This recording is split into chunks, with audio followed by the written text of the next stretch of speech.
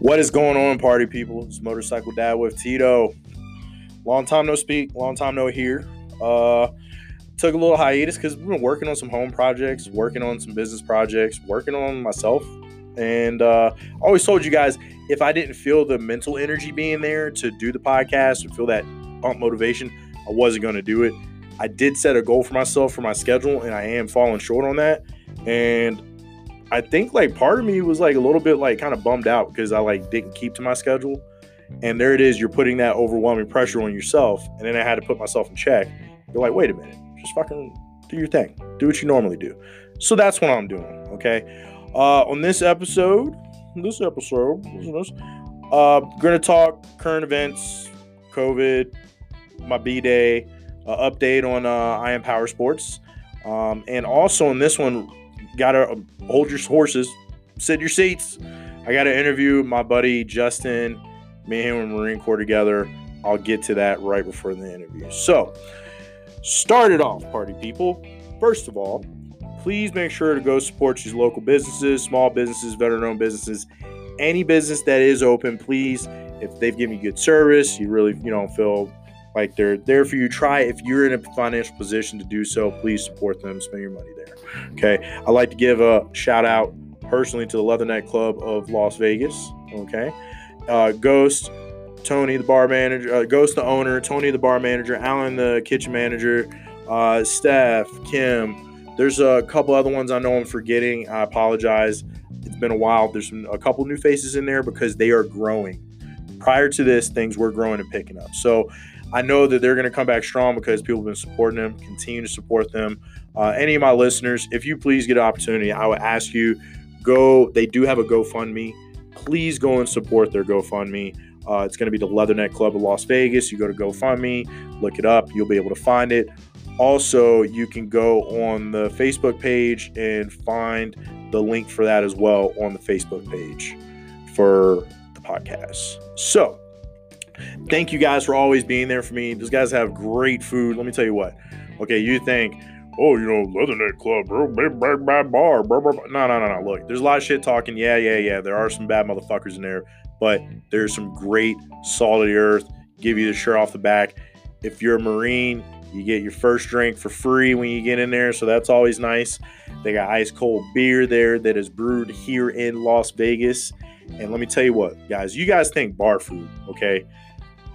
The quality of the food there is off the chain to where I don't really even like calling it bar food, because to me it's a step above bar food. Burgers, bomb. Rolled tacos, bomb. Gringos making tacos, crazy, but they're bomb. They're fire. That chicken cordon bleu sandwich, fire. And not only that, it's just a special touch that they always take. I was having a kind of bad day, and they put a smile on my face. I'm keeping a G because I was promised to keep it on the deal. But, it's your local place where people give a shit about you. That's all. That's the best place I can. It's an institution here in Vegas. It's one of the best kept secrets. So when things do open back up, and they are going to open back up with caution and all sorts of stuff, please make it a point. If you're thinking about leaving the country, you're going out of the country for vacation this year, consider coming to Vegas instead. They're going to put measures in place to make sure you're safe. Trust me, the gaming board wants the money. They'll make sure of that. So, real quick, talk about my B-Day. All right. Birthday was pretty great. Low key. I finally, after 7 years, finished an AR build I've been working on. So, my wife gratefully allowed me to purchase my AR kit from PSA, Palmetto State Armory. First time I did one of their builds. Pretty cool. And I decided I wanted to go out shoot with my buddy, best friend, partner in crime, Tony Pizza. And we're in the El Avalanchio. We're going out to a spot. It's about 3 miles off-road, public land, a little bit outside of town. Place was packed. Usually I go bombing through there in the truck, not caring about nothing. But usually that involves dusting people out. There were so many people out there that didn't want to dust people out. It's public land that people just go out there and shoot on. Went and shot the AR. It was real hot, but still went and shot the AR. I had a blast with my friend. Same thing on the way out. I was, driving back to the main roads, and I was like, you know what? I usually dust people. I'm not going to dust them. I'm going to be nice this time. And I get back on the main road on Las Vegas Boulevard. I get back into the city limits. As soon as I'm back in the city limits, my tire blows out. No big deal. I'm a grown-ass man. My father taught me how to change a tire. not a problem. Aha. I did not check to see if the jack tool, because I had one of those little things, you got to have a special thing to get the spare tire down underneath. Did not have that in my truck. Apparently never came with it because I never looked for it. I looked at the jack and I shit on myself. Well, the jack's in here. The other part should be in here too. Well, had to get towed. Thankfully, my tire guy was open. Called my tire guy, JR's Tires. Special shout out to JR's Tires. All right. Always takes care of me. Long story short, and Tony was like, oh, bro, like, I'm so sorry. It's your birthday. I'm like, bro, everything is all good. I got to eat a nice breakfast, spend time with my wife, my kid. They say me happy birthday, which is enough for me as it is. And I got to hang out with my friend. And I got to go shoot my new gun. So I wasn't having a bad day. Like, everything was going good. Well, for one, if I had gotten stuck off-road and been driving like a jackass, I would have blew my tire off-road. The tow truck driver liked to notify me that would have been a $500 fuck up. So see, positivity, not being a fucking dick, saved me $400, plus my tire guy was able to hook it up. So for the cost of it would have been for a mistake, plus some, I daggone got brand new front tires. And even then, I wasn't mad because when I did the oil change on the truck, getting it ready, when all this stuff started popping off, just getting things lined up and in order, like I normally do, I knew looking at them that they were bad. I was like, but I was pressing it because I was like, look, I'm not driving the truck any, so I'll just wait and, blah, blah, blah. Well, see what happens. So, lesson learned. Still had a great day because then I went home and after that, I was like, no, fuck that. We're ordering some Leatherneck tonight for my birthday. We got some bomb takeout. Everything was good. Like, I can't complain in the grand scheme of things. Everyone's healthy, happy.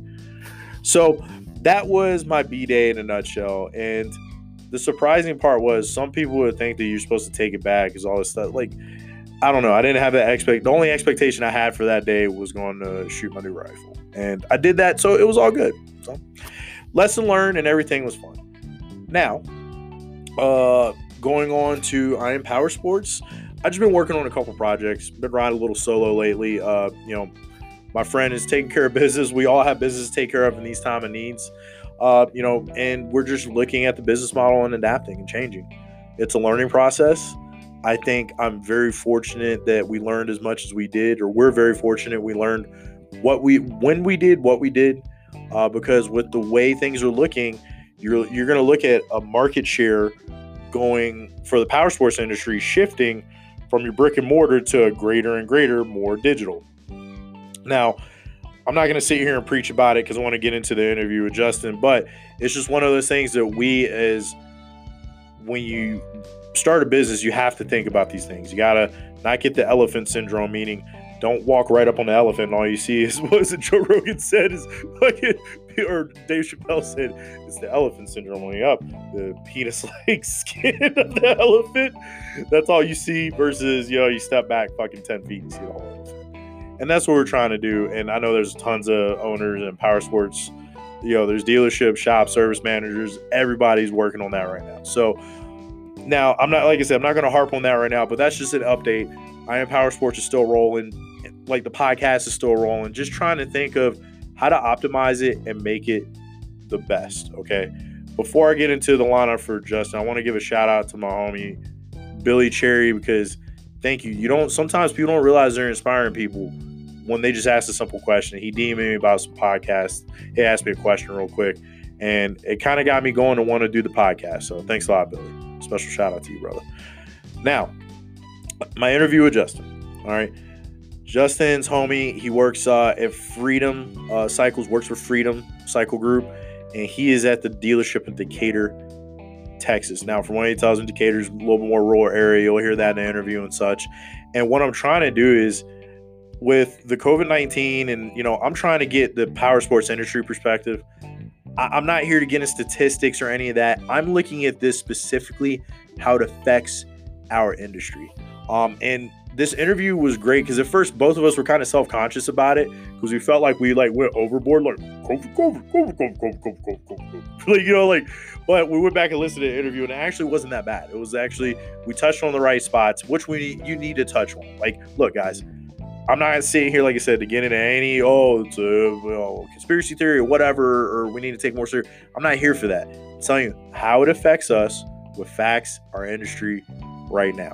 So, that being said, we're going to get into the interview with my homeboy Justin. Me and him go back to the Marine Corps a long time. My first duty station in Okinawa.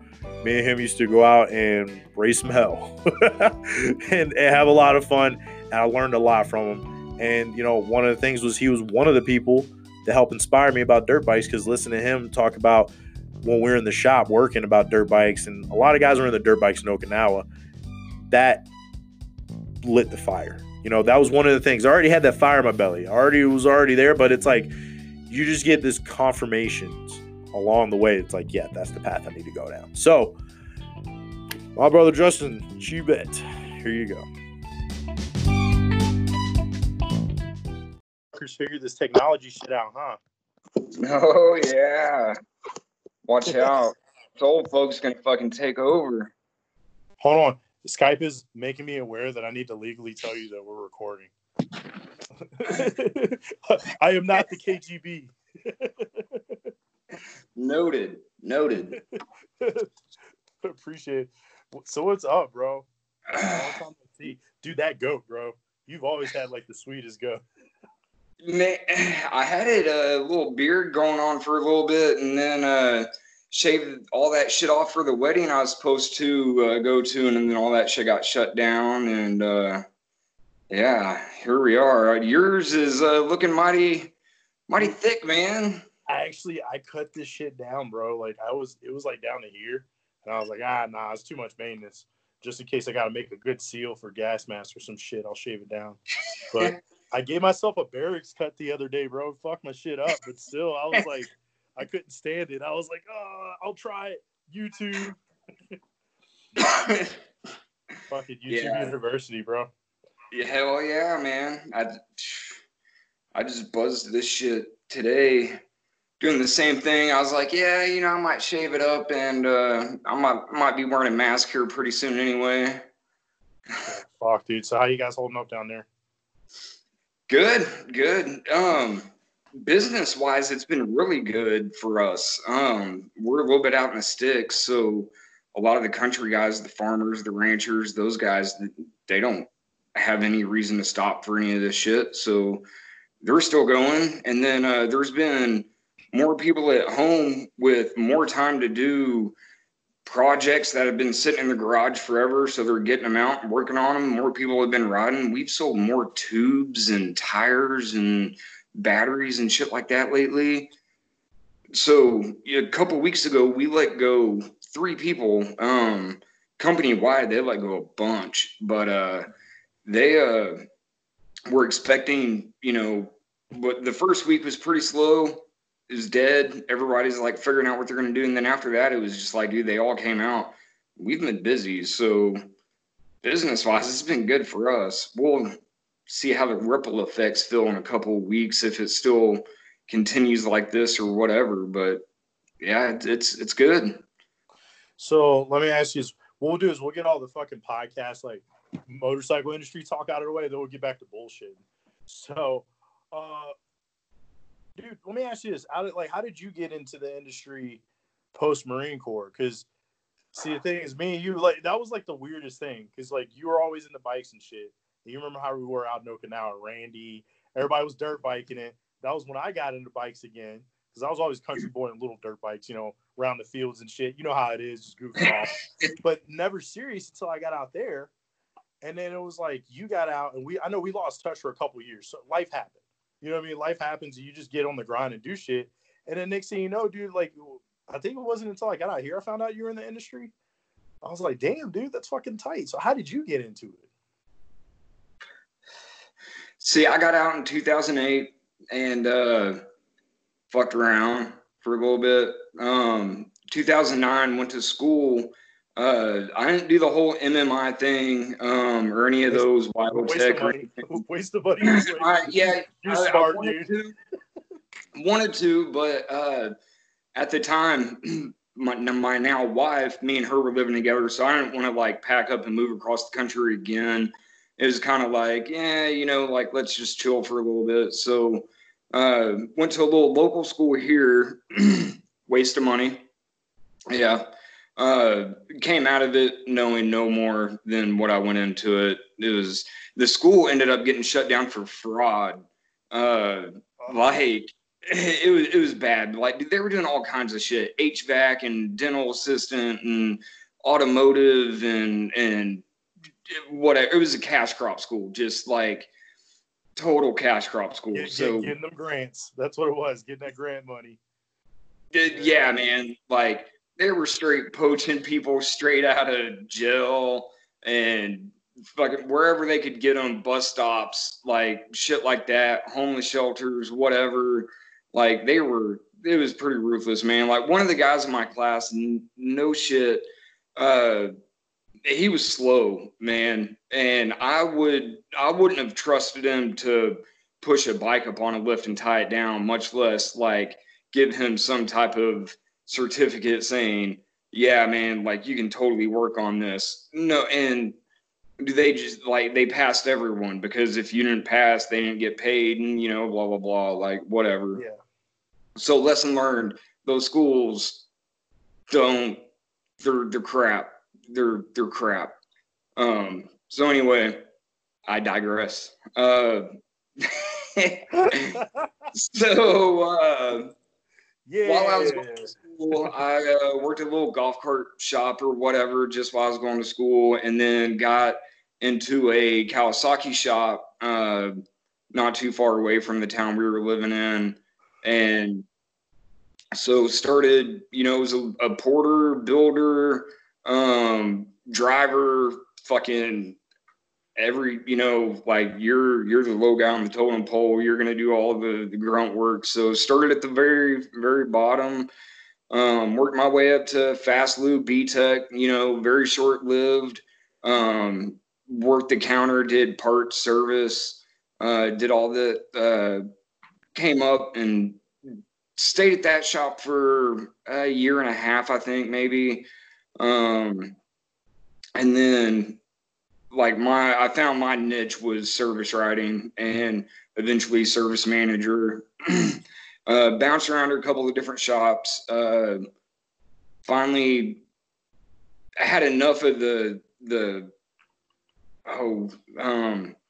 brands or whatever. Wanted to go to an independent shop, just bike shop, custom shop. Did that for a little bit. Got away from the whole dealership life.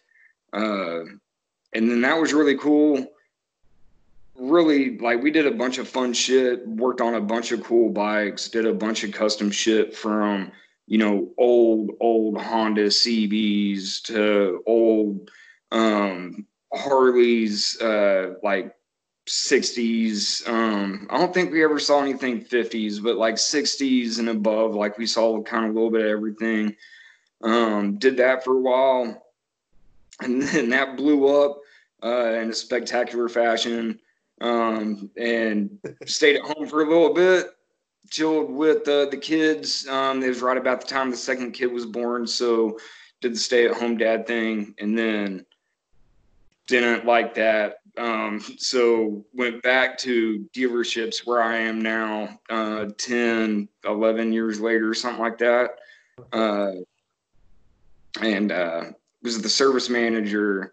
Now I'm just kind of like, I don't want the manager title, so step back and just service writer, but I still run pretty much service department, and the manager does parts and service and just kind of bounces around, but I run all the service shit. So it's probably one of those atmospheres where it's like, it's the overseeing of the service, like the administrative portion of it, kind of, and mainly focusing on the part side and just letting you run free with scheduling and doing everything else.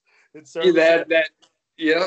Hey, you know what's funny, man? Like, I used to think when I first got into the industry that everything had to be like A, B, and C, but it's like different people in different shops or fucking have different dynamics, bro, to where it's like, if you go in there and try to do A, B, and C, it doesn't fucking work. And it's like, and I'm telling you right now, I completely 100% agree with you as far as titles. Because, dude, look, I was director and I was still doing more work than some service managers at dealerships that I know. So a title could mean fuck all. It could be fuck all. Like, yeah. I felt more empowered as a service manager than I did as a service director overseeing 4 dealerships, dude. It was because it was how much I was able to get done and my effectiveness. It wasn't the title. It was like, okay, can I do my job effectively and not be stressful? And it's like goes pretty smooth. Like, all right, dude, that's where I want to be at. Where I used to think, the title was where it had to be. It's like, nah, dude, fuck the title. It's whatever gives you fucking less headaches.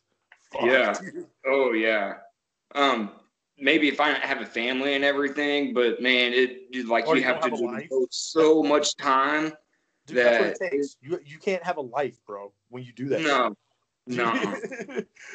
Not a successful one. No. It drove my wife crazy. Like, I mean, business wise, like we were doing great, but like the home life, it would wreck it. This way, dude, it's split, 50-50. I can kind of just leave work at work now for the most part, come home, chill, hang out, forget about it. It's nice. Yeah. And don't get me wrong, I understand there's still one of those things where it's like when it's your reputation on the line, it's like, all right, I'm going to take care of business, do some shit off hours. But if the lesson says it's like, nah, man, that shit can wait till tomorrow. Fuck that. Yeah. Dude, trust me, man, it was funny because like one of my techs for the longest time, my master tech that worked for me when I first got to the group, he thought that I liked to be on the phone. He was like, oh, bro, like he kind of called me, like, all I do is see you on the phone. And I was like, yo, bro, you know what that shit was about? He was like, what? Yeah. I had one time, I had 2 managers, GM of the dealership up north, call me, 2 managers, because the old dude was fucking staging a sit-in in the middle of the fucking showroom because they decided to take his office from him. So he set up a fucking folding table and a fucking desktop and everything, dude, in the middle of the fucking showroom floor. And they called me, like, I'm the service director. I'm not your fucking boss, GM. It's like, what should we do, Tito? And I'm like, bro, fucking tell him he can't do that shit. That's the stuff you get dragged into when you're on that level, and especially if you're reliable and you can get your job done. It's like, what? Dude, so trust me, I completely understand. It's like, dude, leave that shit at work. You can't, dude. It's impossible. But yeah. Being in the spot that you're at, it's like a sweet spot, bro. Just a fucking. Oh yeah. And now it's instead of dealing with heat cases all day, now I'm the guy that passes the heat cases off to the manager when it gets to that point where it's like, well, okay, well, like if you're gonna yell and scream and cuss at me and everything, you can go talk to my manager, who's gonna very politely and tactfully tell you to fuck off. Like, so. It's nice to be the guy. Like, I don't have to be the bad guy anymore. Dude, yeah. It's nice not to have to be, because trust me, it's a fine line, man. Like the last place I was at, dude, it was a cross between people legitimately hated us so much that they were going 2 states over sometimes to get service done. like the people that were pretty reasonable and they were understanding, and we gained their service back, to the people that are like, you ruined my life, I fucking hate you. And I'm like, dude, I just met you, bro. Like, how did I ruin your fucking life? I don't hate you, bro. I miss being at the desk sometimes because it's just that simple. Yeah. So, let me ask you this. I mean, for you guys, are you guys doing appointment only for customers dropping off? You guys doing pickups? How are you guys working around the self-distancing shit? Yeah, everything is appointment only. We'll have people that walk in. All of our doors are locked except for the side service door. People will walk in and be like, hey, whoa, what are you here for? And if they're like, oh, I'm here to see so-and-so, it's like, cool. But if they're here like, oh, I was just, going to go look around, well, it's like, all right, well, it's by appointment only. If there's a salesman open, it's cool. He can walk you around. But if not, like, you got to come back. Sorry, like, we can't wipe down. We can't follow you around the dealership wiping everything down. There's signs posted everywhere. Please don't sit on it and everything. We're cleaning our workstations all the time. And that, our county's not that bad because we're still allowed to have face-to-face contact and Like from what I understand, face masks aren't mandatory. You see some people wearing them. The county next to us, though, Denton County, there's no face-to-face contact. So they're having people drop off in the parking lot and leave, and then they go out there and get the unit and bring it in, and they do everything over the phone. Wow. Yeah, it's nuts. So you know what's the crazy part about that is because you know the local dealerships, some of them for a while, the governor hadn't locked it down all the way yet, so they were still doing by appointment into the showroom, and of course service is by appointment and doing pickups, a lot of courtesy pickups and shit, a lot of sprinter vans on the road picking up bikes, just put it that way, dude. And you know now it's to the point where the only thing that's open is service, like parts and service, and really they had to cut back a lot even there because you know you can't have two parts. You don't need two parts guys. You know, you just need one guy. Yeah. You know what I mean? And I know all the techs are working because they're flat rate anyway, so you know they don't cost anything unless they're making work happen, making the register. Yep. So Yep. That's something I'm very interested to see, man, because you got these companies like you know Rumble On that are popping up. You know, what's this going to look like on the other side of this? You know, because those guys are starting to take over. I mean, shit, they just built a facility here in Vegas, you know, as a hub for them. What does that look like now? You know, the traditional used motorcycle side. The manufacturers are still going to be there. Like, dealerships aren't going nowhere. But how does it change? Let me ask you, how do you see it changing for you guys when all this does relax? And, of course, you know there's going to be some kind of regulation of some kind. Unfortunate, but there's going to have to be outside of this, or at least that's what the people that we pay their paychecks think. So, what do you see it being, especially where you're at? Because it's not going to be the same for everybody. Like, No, not somebody in New York or New Jersey. everything is going to be online, and then everything is going to be pickup and delivery, at least for a while, until I don't know what the new norm is going to be. That's pretty hard to tell. You know, that's going to fluctuate a little bit, but you might call in to make an appointment still. Like, we're pretty podunk out in the country. Not a lot of them dudes still get on a computer, and the internet's still very new to them. It's like, come on, man. But, you know, other than that, it's all going to be online and I don't know the word I'm looking for. It's all going to be automated pretty much. Because, you know, one of the things I saw a dealership there in Texas. It was a Lone Star Yamaha. They're offering, I got a friend that works over there, and they're offering you order the parts from the dealership and they'll deliver them. Like, anything over $100, and especially if you're within a certain vicinity, they'll just drive them over and deliver them straight to you. So it's almost like their own version of Amazon. I see that going to another level. You're still going to need the OEM, but you know what I'm seeing more than anything else is service and parts are going to start shining more as the backbone over the sales dynamic, because sales dynamic was always, we're the reason why they come in the doors. Yeah. But it's like, nuh-uh, motherfucker, not anymore. Like, no, you're not.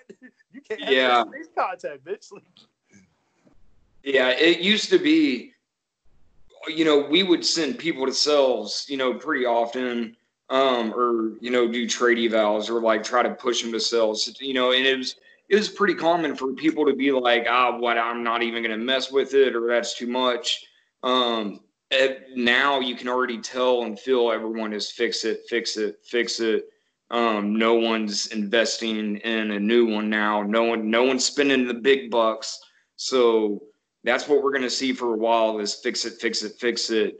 And that's another thing we've seen is all these old projects that have been sitting in people's garages, they're getting them out and they got the time to work on them now. So they're coming in and ordering parts, and, you know, it's projects.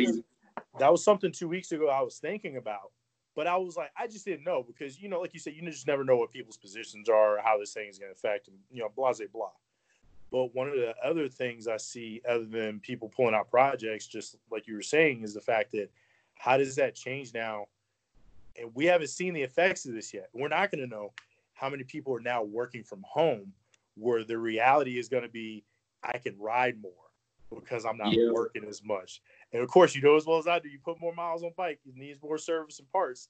So it's like, I don't think we've accounted for that person too, which is going to be a lot of people that are just like, yo, bro, I work from home and I can just do whatever the fuck I want. Like, I go for a ride, whatever I want, you know?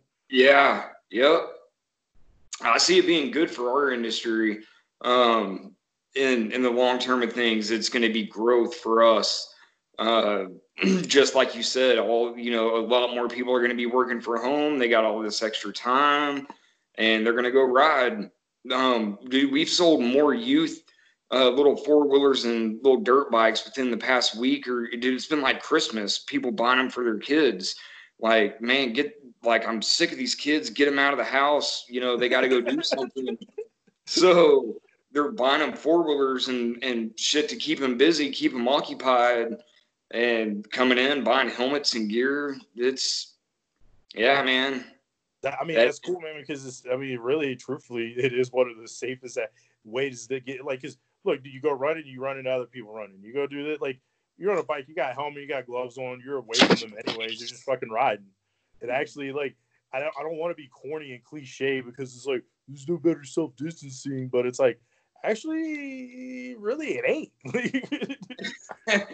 Dude, you cough in a helmet doing 60. I mean, like, you're coughing in a helmet. Like, it's like everybody's doing the same speed, bro. Like, versus I'm walking next to somebody. Yeah.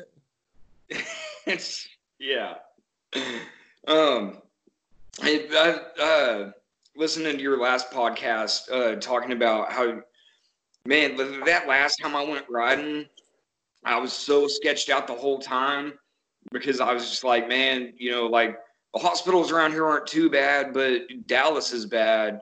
We're west of Fort Worth. Fort Worth isn't too bad. I forget what they're at or whatever, but it was like, yeah, I'm definitely not going to push it or anything like that. I'm definitely going to be a little bit more careful. But man, there were so many people out riding that day.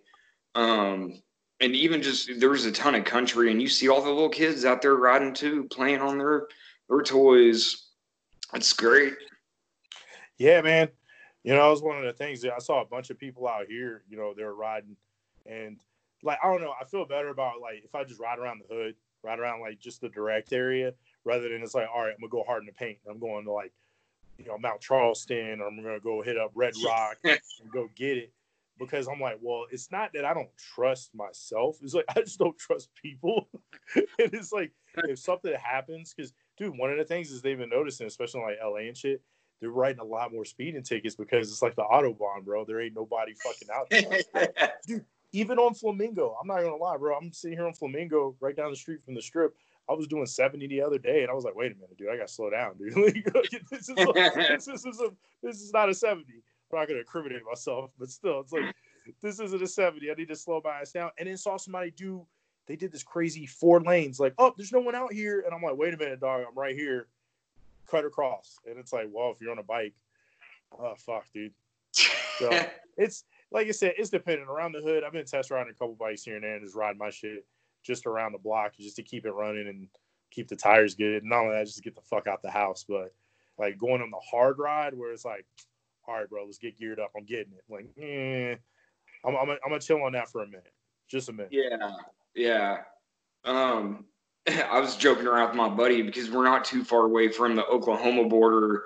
We were talking about going for a ride up there. I was like, man, with our luck, we'd probably get stuck in Oklahoma if they shut everything down or some shit. Like, I ain't trying to go camping for, weeks trying to get back in or sneak across the fucking Red River to get back home or some shit. I'm like, no, thanks.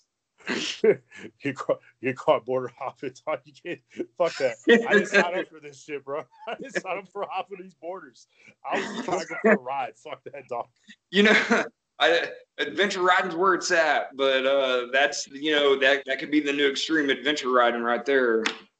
Dude, that's true, man. Back in the day, look, dude, I remember many a time we used to run from the sheriff through the fucking old farm fields. They can't chase you in the fields on a dirt bike, bro. Like, how are you gonna get that Crown Vic over the fucking ditch? Get the fuck out of here, dude. You know what I mean? Like, adventure ride's not too far off, dude. They cross state lines like that, for sure. Yeah. Speaking of adventure riding, you know, all this shit's gonna push the Tanneray back again. It's like, man, I'm sitting here fucking waiting. I was supposed to be able to order it this month, but I think that even got pushed back. Look, it's worth the wait. I wouldn't do anything with it right now, anyways. It's worth the wait. It is because, dude, I'm telling you right now, that Tanneray sells itself. It's just an awesome. I'm a Yamaha fan through and through, anyway. So, oh, look what it is. Oh, what up, homie? What? How you? I'm here. Living that mom life, right? Yeah, putting the kid to sleep. It's been years. Yeah, years. Wow. You were the cause of my last night on Okie. And all the vomiting. You want this to be on the podcast? Go ahead. Oh, shit. You're on the podcast. Oh. This is the one's recording it for the podcast. Yes. I'm glad. Look, I don't give a fuck. I'll tell the story. You're the one who's gonna have to live that shame with my 40 listeners. 45, I think it is, or something. You know, because that one listener I got over in England or in Senegal or Guam, they're gonna want to hear this one. You're gonna run into them at the Smiths. They're gonna be like, "You are Deb. You're the one that threw up on yourself, huh?" Worldwide. Prestige worldwide. So, on that note. No, well, look, we're about to finish up anyway. Give us like a minute. We'll finish up the business part of it, and then we'll get back to it. Well, dude, that Tanneray, I'm telling you right now, it sells itself. It's a fucking awesome machine because after doing some of the adventure riding, I used to think that, like, oh, man, a GS, yeah, that's it. Big 1200, that's what you need. It's like, dude, fuck that. After seeing some of those trails in Colorado, just some of the other ones, it's like, dude, no, fuck that, dude. Let me get a 700, man. Let me get 800. Let me. Yeah. That's not gonna kick your fucking ass, man. And don't get me So wrong. you can swing around and once you get maybe that not skill level up, but yeah, once you get the skill level up, it's different. But I'm not on that level, dude, where I can just throw. Dude, don't get me wrong. I saw some guys out there, dude, just sitting and just power right through with the GS. I'm like, God damn, dude, you're not even gonna stand up. Like, nope, just fucking gutting it down. I ain't there. Nope. I'm not that cool, bro. I'm standing up on my pigs. Yeah, right.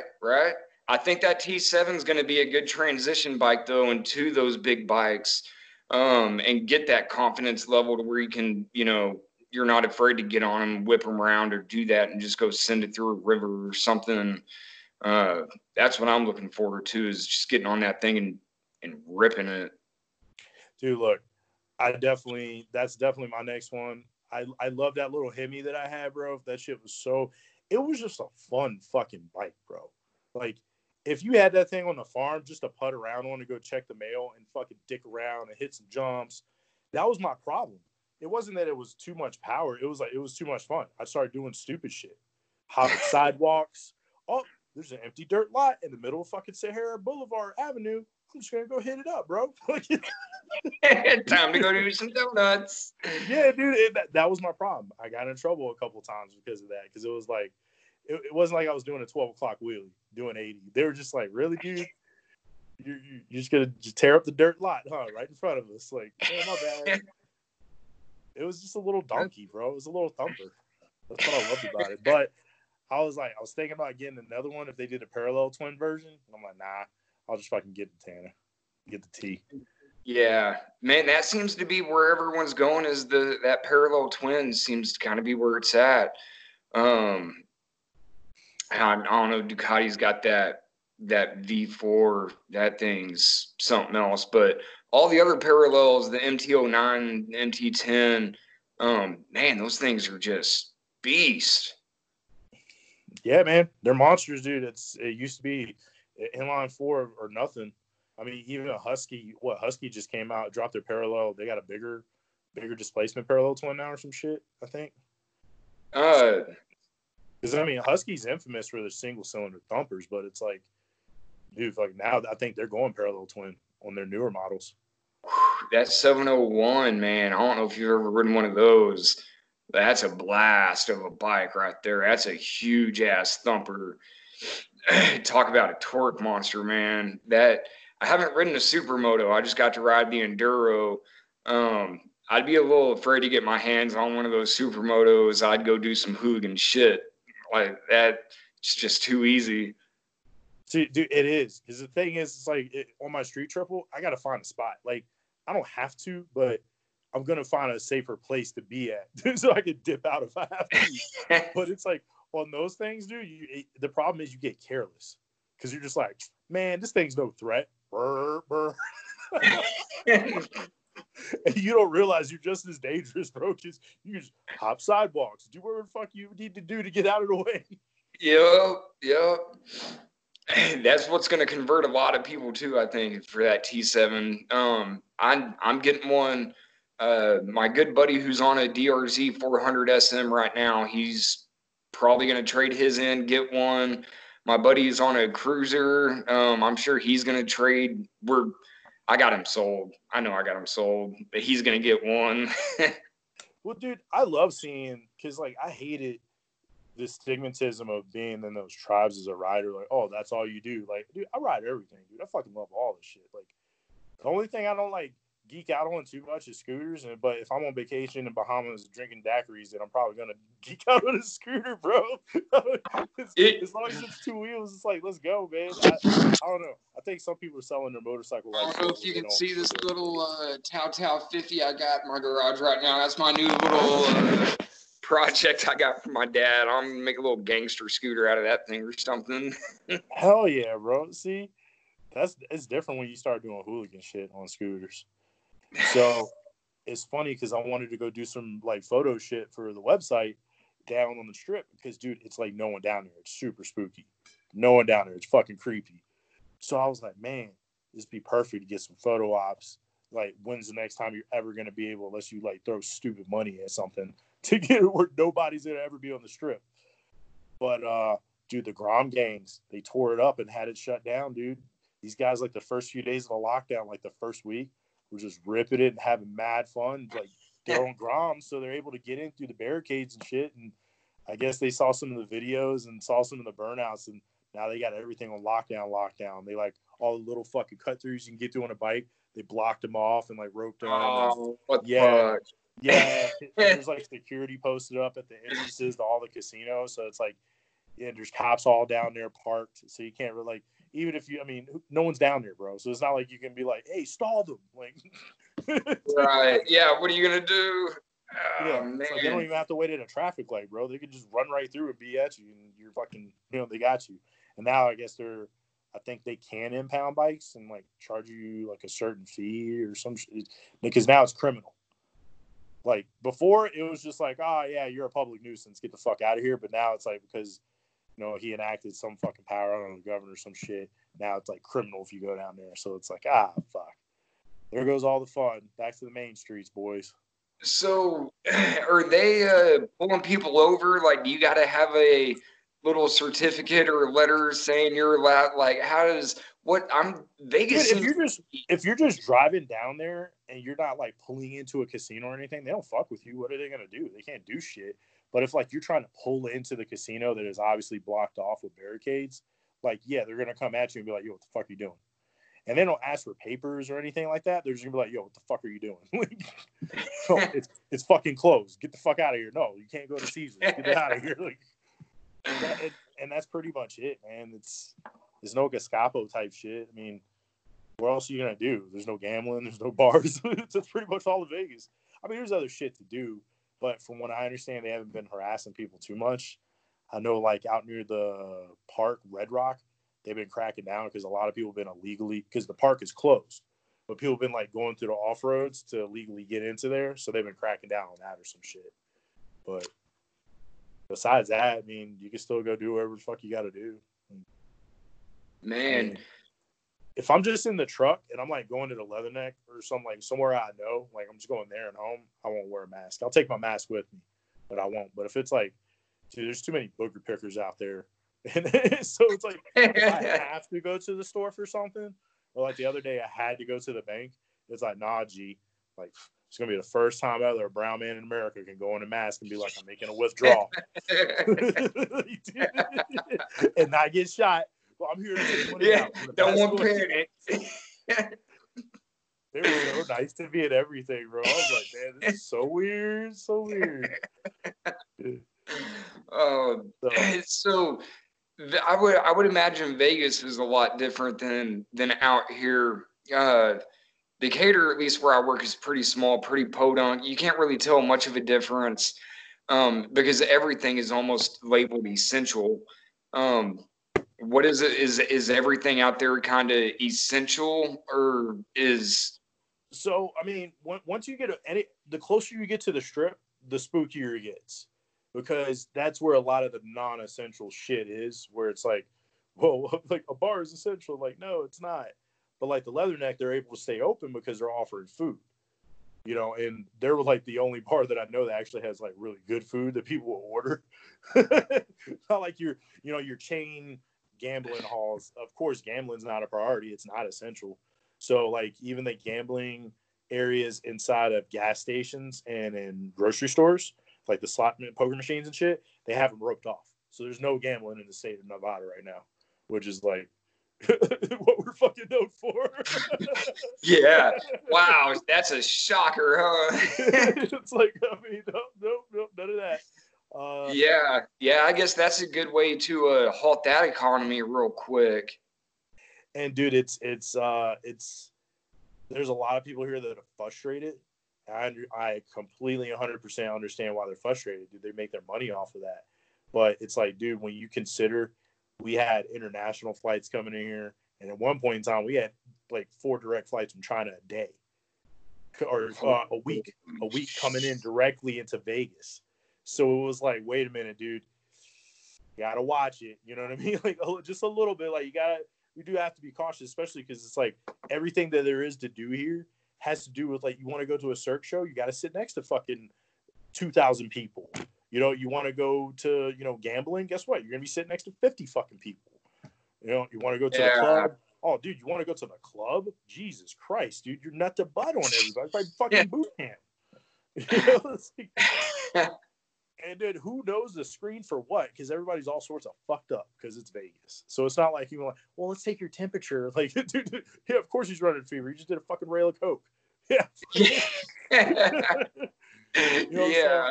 it's going to be a little different. I'm interested to see how it's going to affect the city.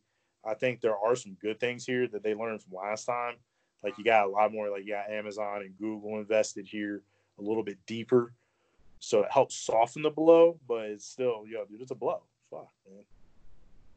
Like around here, you don't see much of a difference just because you can't sit in restaurants and shit like that, but you still go to a grocery store. I mean, there's a limit how many people can go in. And, shit everything's like taped off, one-way aisles and shit like that. They haven't gotten that extreme. I haven't been to the grocery store in like 2 weeks because we're pretty stocked up, but it's pretty, I just try to use common sense, dude. Like that's it. Like, I don't try to be all extra about it. There's some people out there being extra as fuck about this shit, bro.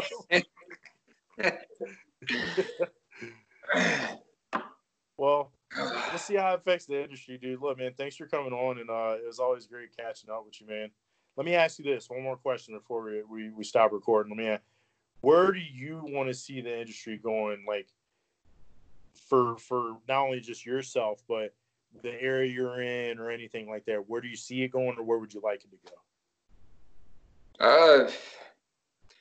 So my side of the industry is a little bit different because we're not just motorcycles. So when, the biggest shift or change I see for the off-road side of the industry is side-by-sides.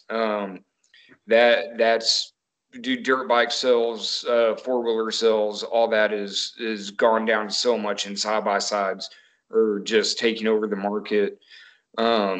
Because, they have utility, they have sport, and they have ones that do them both. They're pretty hard to beat, when you think of maintenance and costs and everything like that. People are like, oh, I could buy a Jeep or something like that. It's like, yeah, well, you can't go send a Jeep over this dune and live to tell about it. And, so that's where that side of the market's going is side by sides. Those things are out of control. 10, 15 years ago, 20 years ago, something like that, you would have had to pay anywhere from 50 to 75 to $100,000 to get a rig that was capable as one of these that's just rolling off the manufacturer now that you can go pick up for 30G and go race it and jump it in the dunes or, whatever. That side of it is crazy. The other side, the motorcycle side, the two-wheel side, man, dude, we could talk about that for hours where that's going. That's the adventure market's going up, so that obviously that market's growing. The mid-sized adventure market's growing. So that I see a lot of new riders getting into it because of that grew up riding dirt bikes and off-road, and they want something that they can ride to work or school or whatever on. And it's going to end up being these what used to be dual sport, we're now have that new title, that new catchy title, adventure bike, so I see that's, coming. Sport bikes and everything, man, the naked bike, Street Fighters, you said it, that it's the year of the Street Fighter. Dude, that's where all the new technology, that's where everyone's focus seems to be, is on that market right there. Dude, I've ridden there's an MT-07. Now, I don't know why we still have it at work, why we haven't sold it. I keep riding it home.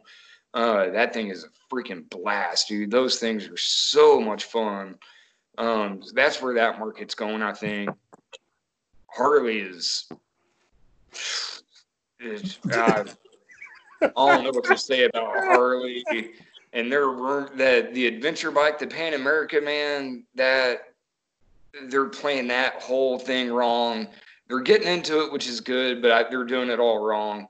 They're trying to throw it in there like it's one of these BMWs or KTMs that's established, and they have all the backing to throw these big price tags on there.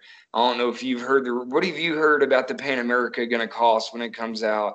Because I've heard like 19 in that, like I've heard 19 in that. See, this is the problem when it comes to that, man. They're gonna fucking sell it, just like the fucking the whatchamacallit, the Challenger, like 22, 23.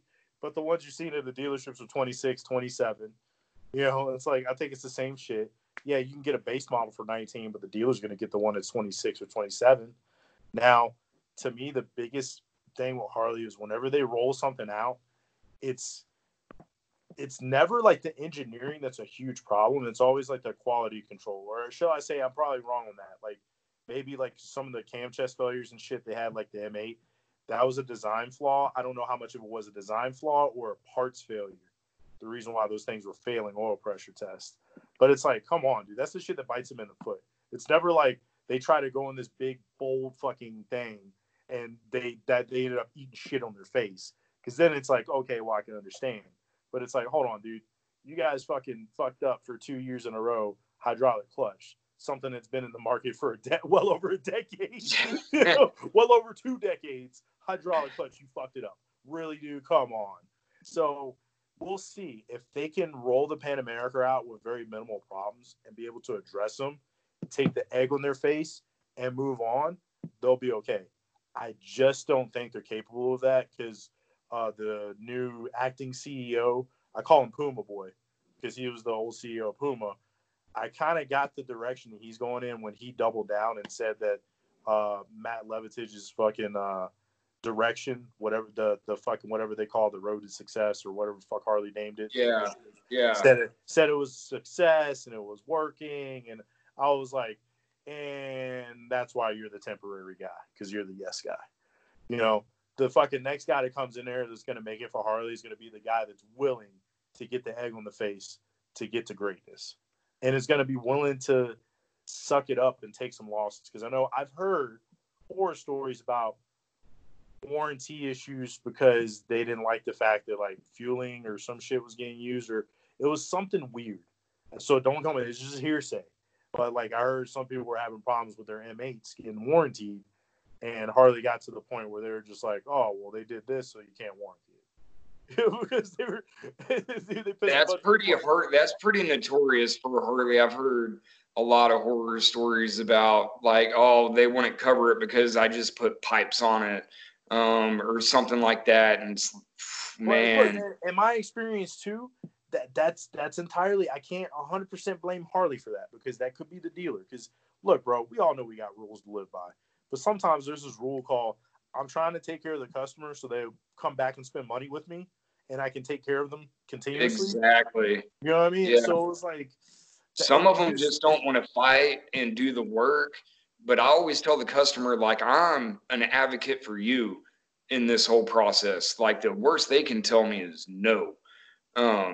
Dude, I've gotten a bunch of crazy shit covered under warranty, and I hear some of these stories, and I'm just like, yeah, that just kind of sounds like your service guy didn't want to even try to get it under, try to even get it covered or whatever.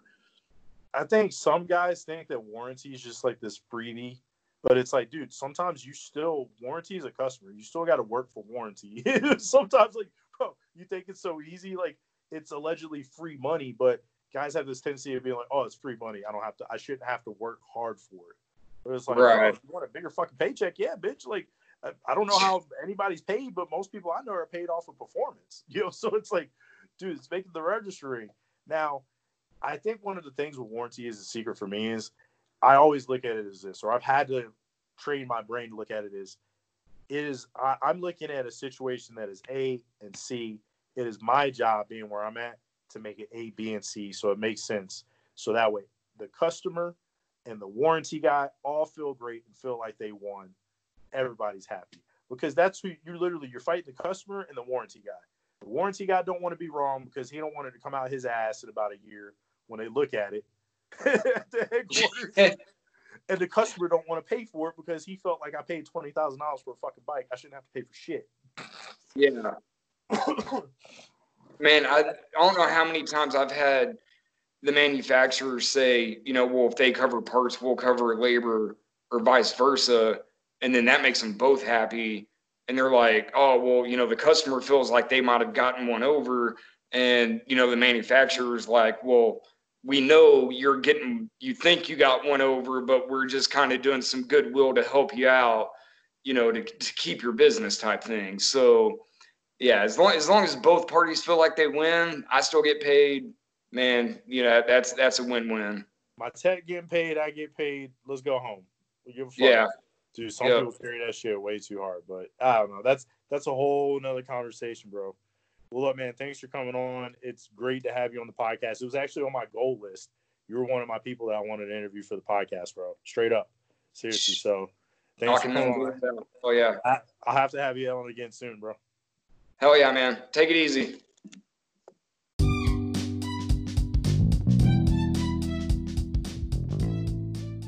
Hey guys, I'm back. Hope you enjoyed the 47-minute interview. We did pretty good there. So I hope you guys enjoyed it. Just to let you guys know too, in the next episode, I got an interview number dose. We got an interview number 2 with Justin coming up. And it's funny because it's about a week later, or about a week and a half or 2 weeks later. So start hearing how things have changed, how traffic's coming in. There's a little bit more information that comes out, the more you can adapt your game plan, operating procedures and such. So hope you guys enjoyed that. More of that to come. All right. Normally I get into this big format of tips for the Joes, tips for the pros, such and like yada, yada, yada. But I don't know. The overwhelming pressure to keep the structure of the podcast, I was putting more pressure on myself with it. So I'm just trying something different. You guys tell me if it sucks. If it sucks, it's fine. If it's great, then cool. And look, I'm going to keep learning and keep moving forward. That's what this shit's all about. So I'm just going to rattle off some shit that, maybe tips for the pros. This is more a tip for the pros or the Joes. No, actually, this is more a tip for the Joes, okay? I'm thinking as a consumer, looking at the things that are happening right now around us, okay? Not to get into conspiracy theories yet again. I'm just looking at this from the numerical part of this. We have 30 million Americans currently out of work, okay? Unemployed. And keep in mind, that number does not count people that have left the workforce permanently. So these are only people that are currently collecting unemployment. Once they stop collecting unemployment and they're no longer actively searching for work, they do not get counted. So that number could be bigger, could be small. Okay, I'm not here to get into the grits and gravy of it. I'm just letting you guys know what the reality of that number is. Okay, now there's 18 million people as of 2019. So this is 2019 hard number. There's 18 million registered motorcycle owners in America. Okay, so let's look at these numbers here. Now, motorcycles have a tendency of being more of a luxury item. You're looking at it, one of the things you're looking at statistically when you go to, like, you know, power sports dealers and all these guys, they're throwing numbers out there. Like, I just watched one of the YouTube videos from the business development from MPA auction. He was giving the numbers, and statistically they're looking at power sports numbers have been up, but they're looking at but they haven't really, that to me, that number is skewed because they haven't dissected the demographics. What portion of the power sports industry, because kind of how like Polaris does their sales, oh, it's everything. That's kind of how they're calculating this. And granted, absolutely, you should be always try to be optimistic, especially when the chips are down. We're getting back, you know, power sports shops are opening up, dealerships are opening back up again. The ones that did close or had to close out of necessity. So how does this affect us going forward? Well, personally, guys, I think this is going to be the year of the auction of MPA auctions, like dealers going to auctions a little bit more. And then also a year of Craigslist and Facebook Marketplace. I think Craigslist and Facebook Marketplace is going to explode in the third and fourth quarter this year. And also, I mean, look, the fact of the matter is manufacturers are going to be offering incentives. So I'm not saying, there's going to be no new motorcycle. But I'm just saying I would see a boost probably in Craigslist and Facebook Marketplace. Just because of this. You're looking at people who are going to be out of work. I already heard here in Vegas where one guy, he has like 10 motorcycles, and because he needs a little bit of cash flow, a little bit of capital right now, he sold a couple of them off. That's what I'm talking about. That's the stuff you're going to see. You know, and also, I mean, unfortunately, out of desperation, people, they're going to have to if they're put in those positions. So not here to judge, but I'm here to look at the situation, boots on the ground, give you guys numbers on what's going on. Like I know plenty of shops right now, service departments are doing really good because guess what? People are, you're seeing project bikes. I've been hearing a lot of that. Like you probably heard in an interview with, you know, my boy Justin, people are pulling project bikes out. They got a lot more time. And one of the things like me and him talked about, how many people are now like quality of life? Like, well, if I can afford to work from home and my job allows me to work from home, what does that look like? More time to ride. So that's one of the things you're looking at. I think this year is going to be a big Craigslist, Facebook Marketplace, big offer up, let it go. You're going to see a lot more consumer-to-consumer transaction, okay? A lot more. Not saying because truthfully, I don't have enough data at every dealership to be like, yeah, these specific sales are going to go down. One of the things I can speak on is parts accessory sales, parts and gear. I think that a lot of dealerships are going to have to start looking at that. What does that look like? Because if it's already a deficit and a drain on your dealership, what do you think is going to happen now that more people are going to be losing their jobs or maybe not be able to come back off of furlough nearly as much? And, you know, their prices stay the same, but you go online and you can find better pricing. So I don't know what that looks like. I'll get into that one a little bit deeper on the next one, especially for the pros. Okay. So another tip for the average Joes out there. Buy your tires online, guys. There's some good prices on online tires. Look, the riding season is starting. If you can't, like I said, I always tell you guys, try to go to the dealership and see if they will be offering price match. You never know because dealers are going to be offering a lot of deals now. So take advantage of those deals. Call your dealership. And dealers, hey, tips for pros, pick up your fucking phone, bro. Oh my God. You dealerships, I swear to God, for guys that complain, broke, but I swear to God, usually when you go into dealerships, they're the first fucking people in the room to be like, oh, when they hear the phone ring, dude, I always train my guys and talk to my guys, my team. The phone ringing is a fucking cash register going off. Guess what? Yeah, of course you're going to get stuck every now and then with the occasional bullshit call, whatever. That's playing the game, baby. I don't know what else to tell you. You got to play to win. So guess what? If you don't pick up the phone, somebody else is. And granted, they may call around. I've heard horror stories that get the same guy call for the same thing all around town because I got a call from a dealership warning me.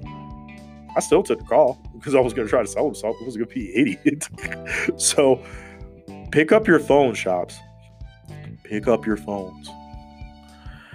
Stick to your go-tos. If you got a good product that you're working with, a good company, especially if it's an American-based company, and they got good pricing, your business allows you to. Because keep it real, everybody. Not everything's made in America. And also the bottom line is some dealerships in business, American-owned businesses, have to look at what their cost analysis is. So don't beat them up too much until you understand how the game is played, margins and shit on the other side. Trust me, I know a little bit more about that, and I used to do a lot more bitching back in the day than I do now that I know things. I'm not ignorant to it. So I want to give a shout out to one of my go-tos, Blood Lubricant. I think their chain lube is awesome. I fell in love with their chain lube. It's so easy. Thanks, Bobby Lou. Bobby Lou over there at Motor Rev Suspension. If you need suspension needs, go check him out. I got his link on, I'll definitely make sure to add his link on to Facebook, the Facebook page for the podcast. But Blood Lubricant Chain Lube, shit is awesome. Shit's money. Chain comes out so clean, so fast. And it smells good too. And it's not all fucking greasy and shit. Just gotta make sure to clean up any overspray and stuff. That's pretty much it. So, like I said, I'm gonna get in the shout out time right now. So, Blood Lubricants, get some lubricants as well. Great. I use that on my firearms, garage door, everything, and actually really good stuff. Both things you can go check out on the website on powersports.com. I got a link for the Blood Lubricant. I'm working on a link right now for our Get Some product line. I got some samples on the way. See, I'm working on projects, guys. Working on projects. Look, everybody, I want to tell you this. Be safe out there. Don't be stupid, okay? Use some common sense. Wash your hands. Don't fucking pick your nose and put your fingers in your mouth. Use some fucking common sense, okay? Most of all, be safe. Be positive, okay? And keep on that grind, everybody. Look, I hate to be cliche and say that we're all going through this together, but we have to keep that mentality of like, look, we're all in the same boat together. Got to keep that positive mental attitude and keep grinding it out. Okay? Keep grinding it out. Guys in the dealerships, keep grinding. Keep showing up to work, doing your thing, and keep hustling. There's going to be warranty work. Things are going to pick up. There's a lot more project bikes out there. Not only that, be dynamic. Use the digital platform that we have to promote yourself, promote your dealerships, get the word out there.